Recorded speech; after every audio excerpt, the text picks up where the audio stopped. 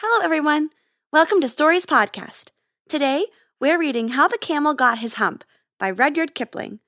To have this story and all of our stories delivered free to your computer, phone, tablet, or other device, please subscribe on iTunes.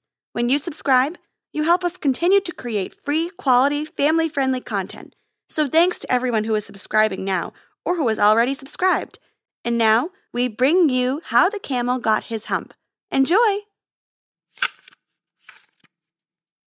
In the beginning of years, when the world was so new and all, and the animals were just beginning to work for man, there was a camel, and he lived in the middle of a howling desert because he did not want to work, and besides, he was a howler himself.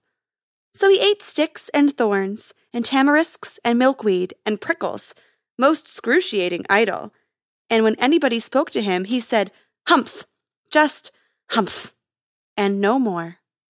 Presently, the horse came to him on Monday morning, with a saddle on his back and a bit in his mouth, and said, "Camel, O camel, come out and trot like the rest of us." "Humph," said the camel, and the horse went away and told the man. Presently, the dog came to him with a stick in his mouth, and said, "Camel, O camel, come and fetch and carry like the rest of us." "Humph," said the camel, and the dog went away and told the man. Presently, the ox came to him with a yoke on his neck, and said, "Camel, O camel, come and plow like the rest of us." "Humph," said the camel, and the ox went away and told the man. At the end of the day, the man called the horse and the dog and the ox together, and said, "Three, O three, I'm very sorry for you, but that humph thing in the desert can't work, or he would have been here by now.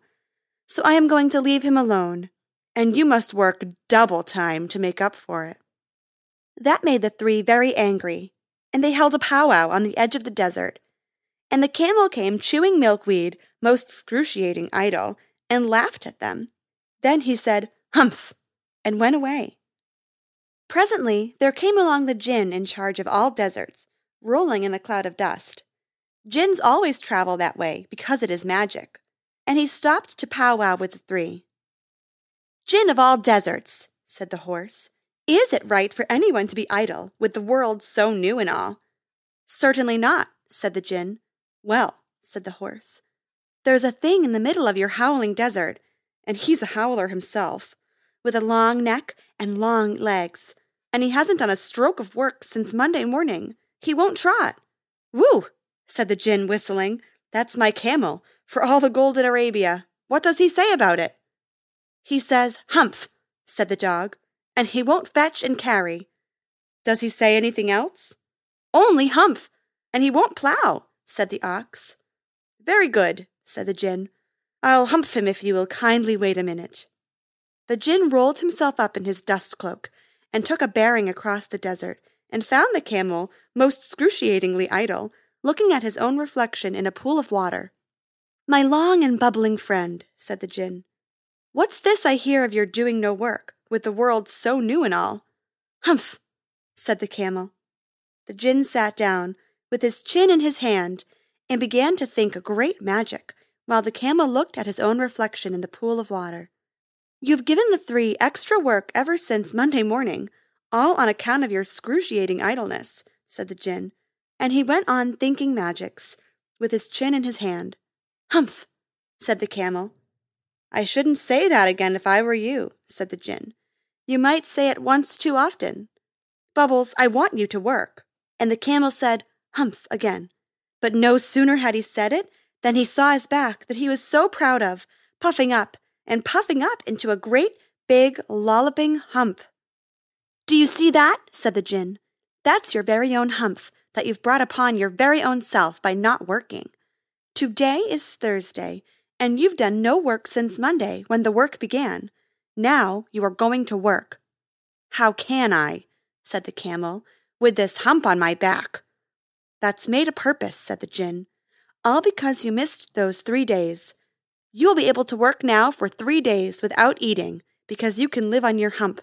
And don't you ever say I never did anything for you. Come out of the desert and go to the three. And behave. Humph yourself." And the camel humphed himself hump and all, and went away to join the three. And from that day to this, the camel always wears a hump.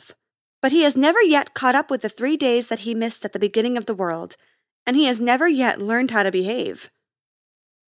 The camel's hump is an ugly lump, which well you may see at the zoo, but uglier yet is the hump we get from having too little to do.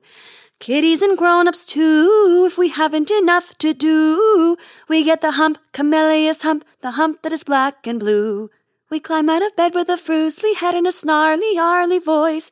We shiver and scowl, we grunt and we growl at our bath and our boots and our toys. And there ought to be a corner for me, and I know there is one for you. When we get the hump, Camel's hump, the hump that is black and blue. The cure for this ill is to not sit still or frowst at the book by the fire, but to take a large hoe and a shovel also, and dig till you gently perspire. And then you will find that the sun and the wind and the gin of the garden too have lifted the hump, the horrible hump, the hump that is black and blue. I get it as well as you, if I haven't enough to do. We all get the hump, Camel's hump, kiddies and grown-ups too.